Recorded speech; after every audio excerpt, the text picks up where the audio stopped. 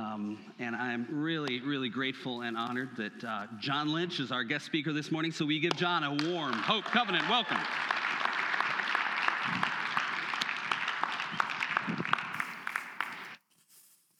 Yahoo.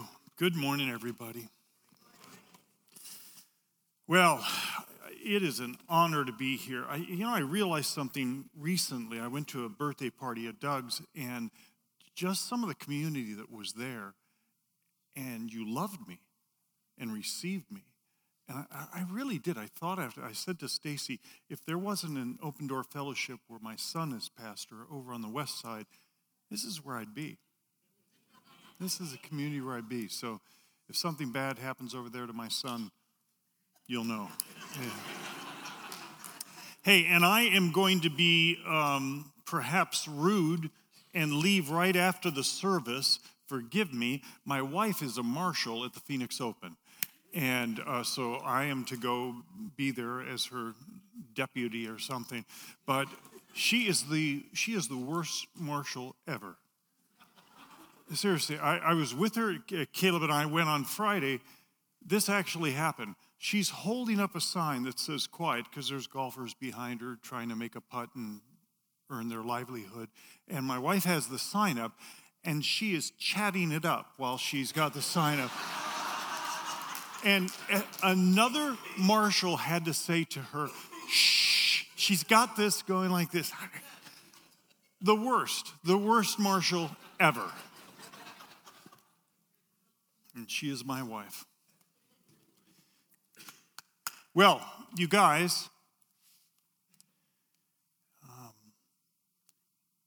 a while back, there's a church called North Point in Atlanta, Andy Stanley's church, and the men's ministers asked me if I would come out and do 5 sessions, and they said, there's one question that men think about a lot, but they don't know how to say. And it's simply these 3 words: am I enough? And they said, would you create a series? And I did a 5-session series. This is going to be part of that. Hopefully you'll have me back for the rest of it. But I wanted to answer it. See, I could build a case that nearly everything I did for most of my life, no matter how selfless appearing, was for the purpose of proving to myself that I was almost enough. Shame.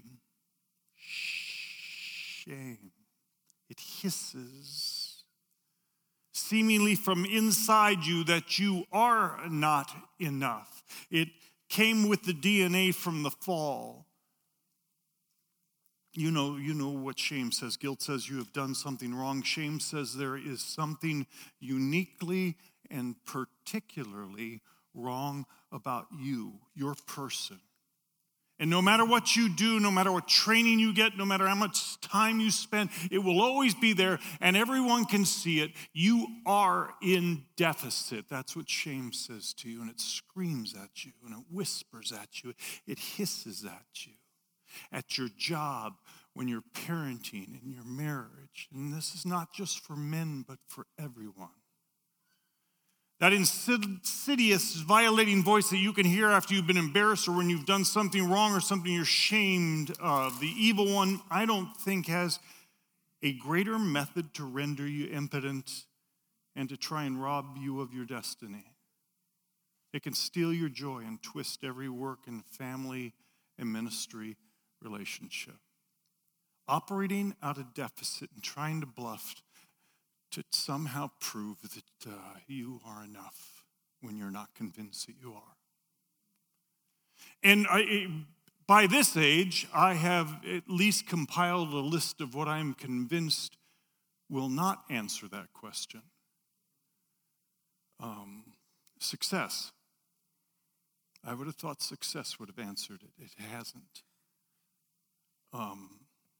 Marriage actually increased the angst of that question. Intimacy, accomplishment, money, the thrill of the deal, Christian service, mentoring. But I want to tell you There is a high cost to everyone around you if you cannot answer the question, am I enough? Those closest to you pay the most. You're uber sensitive to even falsely perceived slights. You spend your days attempting to prove that you are enough instead of simply living with nothing to prove. It erodes your confidence in Christ's love or ability. The real you never really fully gets known by almost anyone. You're distrustful of any affirmation. You parent convinced that respect of you is the main thing because you're in deficit and you presume that even your kids can see that you know that you're not enough. You have a hard time receiving or giving grace. You isolate because it's hard to stay in public believing others can tell that you're not enough. You hide your struggles, your obsessions, your addictions and failures because no one can see that you're uniquely messed up. Achievement becomes the hollow proof that you're enough. Defeating others is your currency. And so people maybe receive your talents, but they rarely get your person. And people can go through an entire life playing that out. All my life, I have been longing to be convinced that all of who I actually am is truly and completely wanted. And so God's answer is stunning, but it will come only by these truths of identity, of who you are in Christ, and putting your full weight on them. So in a little bit, I'm going to come around and ask you, if we believe this, if this was true, how would it affect your relationship with your spouse, with your kids, with your friends, with those you work with? So Rochelle, if you will, put those up, those 5 statements. I would contend to you that if I can understand these 5, I'll be able to say, yeah, I'm enough. In fact, I'm more than enough. God says I am. Chosen personality, I'm going to get there in a second because it's probably the one that I want to spend the most time on. Complete change, maybe the one that I think that we least understand. Changeless love, and that simply is that what Kevin's talking about. The fact that there's nothing I can do to make him love me more, and there is nothing I can do that will make him love me less. Continual renewal, 2 Corinthians 4:16. I spoke on that the last time I was here, that incredible sense that 24 hours a day, 7 days a week, no matter whether you think you deserve it, no matter what's happening in your life, God is renewing you. Not from outside, but what was already given to you when you put your hope in Jesus. The best way for me to describe it is like perfectly enriched soil, and God takes that soil and turns it over so that it can get oxygen and light so that it can bear fruit. That continual renewal is going on all the time, and then constant forgiveness, that beautiful verse for me out of Ephesians 1, where he says, in him we have redemption. We've been bought out through his blood, the forgiveness of trespasses according to the riches of his grace. He did it all.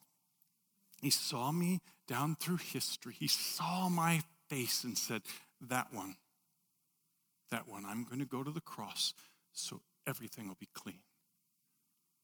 And now all I do is say, God, I don't feel clean. And he goes, what do you want to do? is your shed blood still strong enough for me to experience that cleanness? He goes, oh yeah. That's all I ever want, is to know that I'm clean. And he says, you are. So let me go back to these first two on that list. God says, chosen personality, I wanted a you on this planet at this time in human history for those I've prepared for.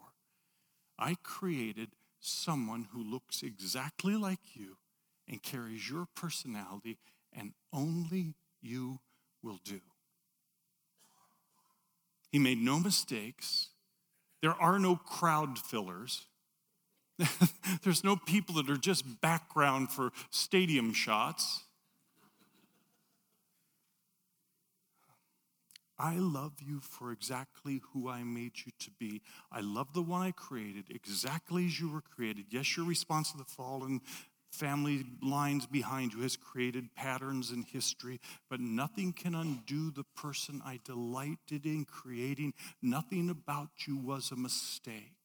Even those physical imperfections and bents in your personality, I am using wonderfully. I want to go, no, my feet turn out. It's so weird. And he says, I know, kid. I know. I'm very fond of those. And I say, I'm too loud, I'm too much. People tell me I'm too much. He goes, I know. Only you can reach some people. Some people need exactly John Lynch. And they need exactly you. And you, sir. And you. Every one of you. Before the world began, he said, I need and I want and I delight in an exact you. You're not behind. You're not in deficit. You're not behind, never being able to catch up. You're not in comparison with someone else because, by the way, that person over there that you're comparing yourself to, they can't do what you can do. No. Wow. Such is a conviction that allows me to walk into this world knowing there's nothing intrinsically in me that'll necessarily push others away. I love this in Psalm 139. The psalmist says, oh, you know me, you've searched me. You know when I sit down, you know when I rise up. And if we read the book, the Bible, through a moralistic filter, we'll go, see, he knows too much. He's going to call me out. He's going to expose me. No, that's not what this is about. He says, you understand my thoughts from afar. You're intimately acquainted with all my ways. Who else does that? Who else cares to be acquainted with all my ways? Not my wife, not my best friends, not my kids, nobody. He says, I want to know every single thing about you that hurts you, that scares you, that freaks you out. I love you so much. He says, you know everything, God. You know when I'm going to say something before I say it. And then he makes this incredible statement in verse 5. He says, you put your hand on me. What a statement. What an intimate statement. He says, you put your hand on me and it does not leave. You put your hand on me. You're saying, I know. I love you so much. And I take my stand with you. And I'm not going anywhere. You're a kid, you are way more than enough. This hand's not going anywhere. No matter what you get yourself into, count on this. This hand is here. The psalmist flips out. Verse 5, he says, oh, it's too wonderful for me. I don't even know what to do with this. And then in verses 13 through 16, you get to watch yourself being formed. My frame was not hidden from you when I was made in secret, and I was skillfully wrought in the depths of the earth. Your eyes have seen my unformed substance, and in your book they were all written, the days that were ordained for me when there wasn't even one of them. You particularly and uniquely formed every bent of who I am. And then you just delight in watching it mature. Not just so you can do things for God, but simply so that you can be enjoyed and get to enjoy Him. He says this in verse 17, in verse 18. Oh, how precious your thoughts are to me, God. How vast is the sum of them. If I should count them, they would outnumber the sand. You think about me all day long, more than there are sands in the seas. Every day you think about me. The intricacy of how minutely and nuanced you think about me is so stunning. You can't get over me. You're crazy about me. You're wild about me. Oh, you can't stop it. Is that unbelievable what he says? So I'm not in deficit. I'm not enough. I'm not the wrong one to parent my kids. In fact, I'm the exactly right one to parent them. I'm the right one to be spouse. I'm the exact right one to be up here today. I don't know, Tim Keller maybe, but I'm in the top 5. Now, I want to ask you something. If you knew you were not in deficit, if you knew that this was true and that he had actually created you to get to go out, he goes, I got a person over here. I got someone over here. And you are not a mistake. In fact, you're the exact it for what I want to do with that person. Tell me, I want you to raise your hand for a second. What would that change in the way you parent, in the way you are with your spouse, in the way you see yourself, in the way you are with your kids, in the way you are with your friends, in the way you are at work? What would change, you guys? Raise your hand. Let me call. Wait, hold it. Stop cheating. You got to actually raise your hand. Raise your hand and say, yes. Yes. Say why.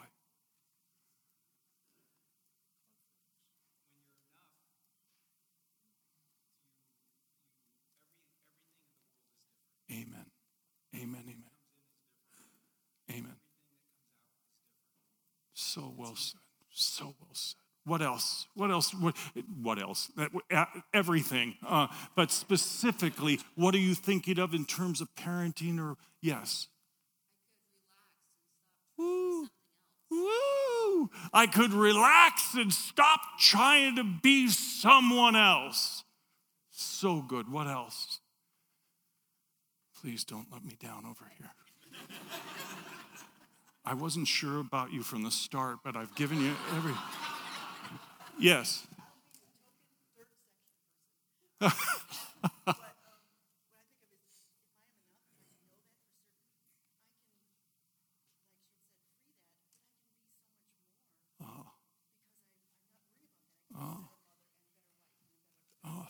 Think of what she said. I could be so much more because I'm not worried about trying to be that better mother, of clawing at trying to be enough. Beautiful. What else? What else would change? Yes. Boom. Love would just flow from you. Why? Nothing to fear, nothing to be afraid of. I am the exact it that he wanted. Boom. What else?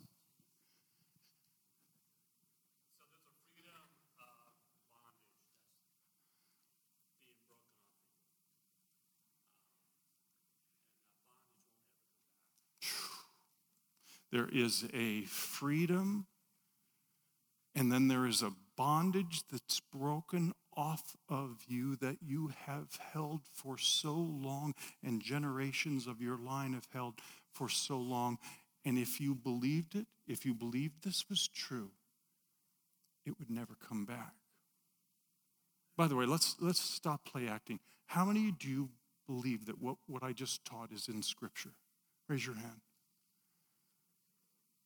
Not everybody raised their hand. How many believe it's not in Scripture? Raise your hands again. How many believe it's in Scripture? Okay, now here we go. Here we go. All those things you said, they're not made up, they're real. And all you have to do, you don't have to go out here and say, I ought to really work on that. We're done with that. It didn't work for us. You say, I'm choosing to believe what you said is true. I'm going to rest in it. I'm going to count on it being true. And he says, shuck. It will change everything.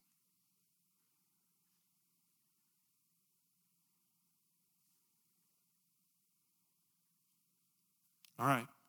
Second one, and this is as far as I'll get, is complete change, because I'm convinced that maybe this is the least applied or understood truth.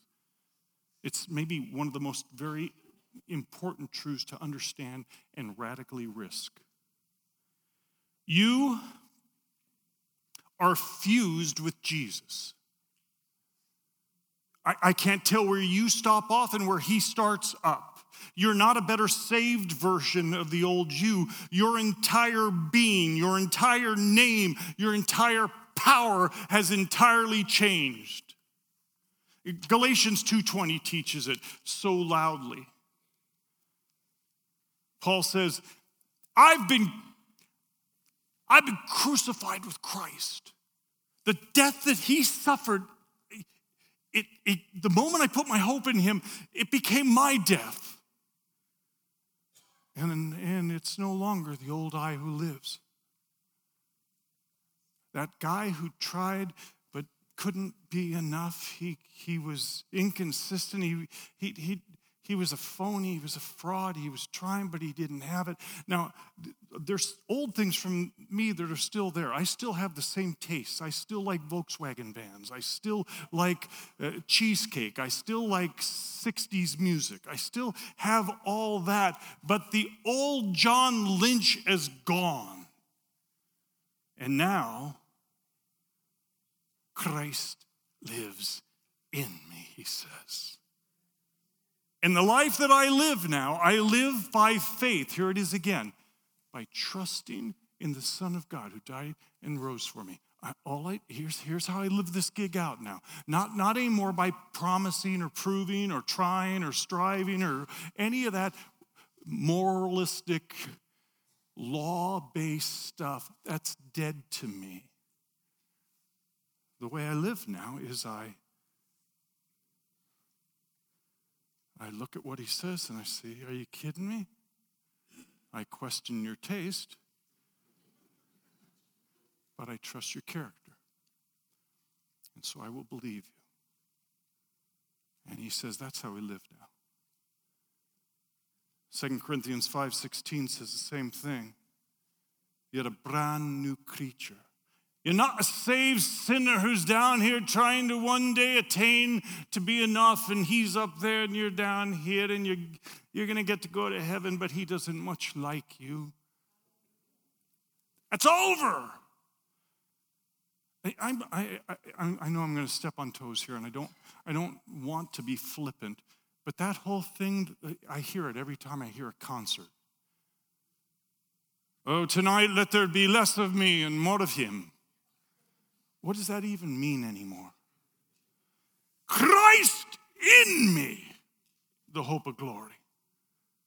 No longer this, you're good, I'm bad, shameful, disgusting vermin that I am. Let's get me smaller, smaller and smaller and smaller. And that somehow will glorify him. No, it won't. I must decrease so he can increase. Not a thing. It was true for one person, and it was about his role, not his person, John the Baptist. All these things are true about you. Go ahead and bring them up, Rochelle. The core of your being is now fused with Jesus. He lives in you. You have a power greater than willpower. The power of the resurrection lives in you. You know that you're fully holy and righteous? Not someday, not maybe, not if, and then maybe get 2/3 of holiness or righteousness. Ephesians 4, 2 Corinthians 5, they all teach you're actually, how could it happen otherwise with Jesus in you? You have full righteousness, full holiness. I didn't say full maturity, but you're not striving after some form of holiness, and you're this miserable wretch until then. The most real you, I love this. How this would change how I look at sin. The most real you doesn't want to get away with anything. Is that so good? The core of who you are, you're not a bad person who's trying to manipulate your world. You know who is at the core of who you are? Is a lover who wants to give their life away. That's not how you should be. That's just how you are. And bad religion has anesthetized us and made us rebels. And if we can get rid of bad religion, we get to experience that. You have a shame-free identity. At the cross, you didn't just get a ticket to heaven. Hebrews 12 says, your shame story, it went away. You can hold on to it if you like it, but nobody believes it anymore up in heaven. All the angels, God. You have a Christ in you story now. Next slide. Your strength is in his grace. I am so tired of people saying grace is you can't have too much grace. You got to mix it with things like what? Mix it with what? You use it like a condiment, like paprika. No, listen, grace is it. Grace is where you get your power. Romans 6:14 says, sin will not be master over you because you are no longer under law, but you're under grace. Sin will not be master over you because you're no longer under moralism or buck up or striving or pretending or play acting or faking. That gig's over. You're under grace. And the power of who he says you are, the real you in the center of who you are, the fact that he says, I'm not ashamed of you, I'm not disgusted with you, I will never condemn you. The fact that you have the power right now to trust him. He matures you from the inside out. You're never condemned or resented. The goal of the Christian life is not in what you can produce, but learning to depend upon what Christ in you can produce. And his love for you now is fully released. That's who you are. You guys, again, raise your hand if what I'm teaching is from the Bible. Thank you.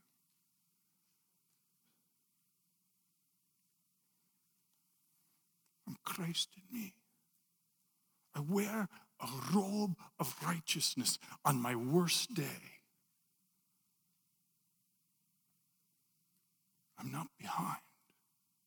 I'm not in deficit. I'm not disgusting. He doesn't look at me and say, yes, you get to go to heaven, but nobody, we heard you pray the prayer and we had to respond, but we weren't happy about it. So what would change in your marriage, in the way you parent, in the way you live your life, in the way you talk to your friends, in the way you deal with your associates? what would change if you believed all this was true? Raise your hand. What would change? You're cheating. You've got to raise your hand. There's someone over here who's playing by the rules. Thank you. Yes. Why would you have joy? Yes. You would have joy because you wouldn't have to keep working to try to be enough to have Jesus like you. Yes. Why peace? Why peace?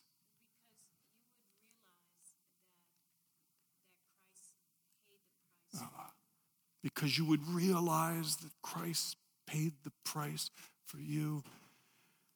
And you get to take a deep breath and be at complete peace. So good. So good. What else? Yes. Oh, gosh. Your faith would be so much stronger because you would stop doubting yourself because he's made you enough, made you perfectly enough. So good. What else? Yes. Oh, I would be quick to forgive myself and others too. I'd go, he's doing the same thing for you. And maybe not as good as he's doing it for me, but still, certainly good. Yes. Whew. Did you hear that? You could be recklessly giving. Oh, is that good? Yes. Say it again. Yes. I would have crazy, daring, risky confidence because I'm not living out of a deficit and always thinking, who are you kidding? Who are you kidding? Don't you know what you just did back there? No, you'd have wild confidence. Yes, sir. Wow. I'd be willing to I want to be transparent with God and others because, what am I hiding?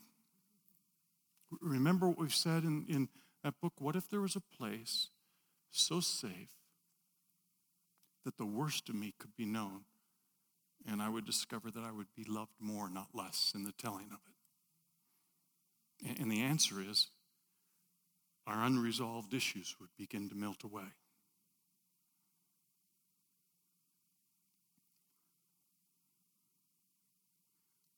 Listen to us. You guys, listen to us. This is freedom. And the biggest mistake we can make is to walk out of here and say, I'm going to really, I heard that message today. I'm going to really try harder. I'm going to get really after it now, and I mean it this time now. You watch. I can be, and it's okay to say, no more. That game is over. You haven't been taught it here for a long time. And now you just get to say, if that's true, and it is, and the words that you said were not hype. You were not hyping it. You went into your heart and said, oh my gosh, I can see it. I can feel it. I'm visualizing it right now. You know it's true. Jesus, would you do that in me? Would you let me believe that? Would you let me put my trust on it even after I have a really lousy day tomorrow? Remember, we died with Christ, and now the old me is dead, and the new me lives this way, by trust. Father God, I give this sacred community to you. Each of them, no matter what they think or what they don't like about themselves, has been given a distinct, unique, chosen personality. And even now, even if they're in their 70s, even if they're in their 80s, you're not done. You still have that beautiful purpose for them on this life, on this planet, with people that only they can reach. And Father, would you convince us that we are not saved sinners who just should stay out of the way because we're a lot of work and we're messed up and we really can't do much. And convince us that instead we are Christ in us. Brand new creatures, and you can't get enough of me. Would you let us, Father, by your grace, believe these truths? And we'll ask it in the powerful name of Jesus Christ. Amen.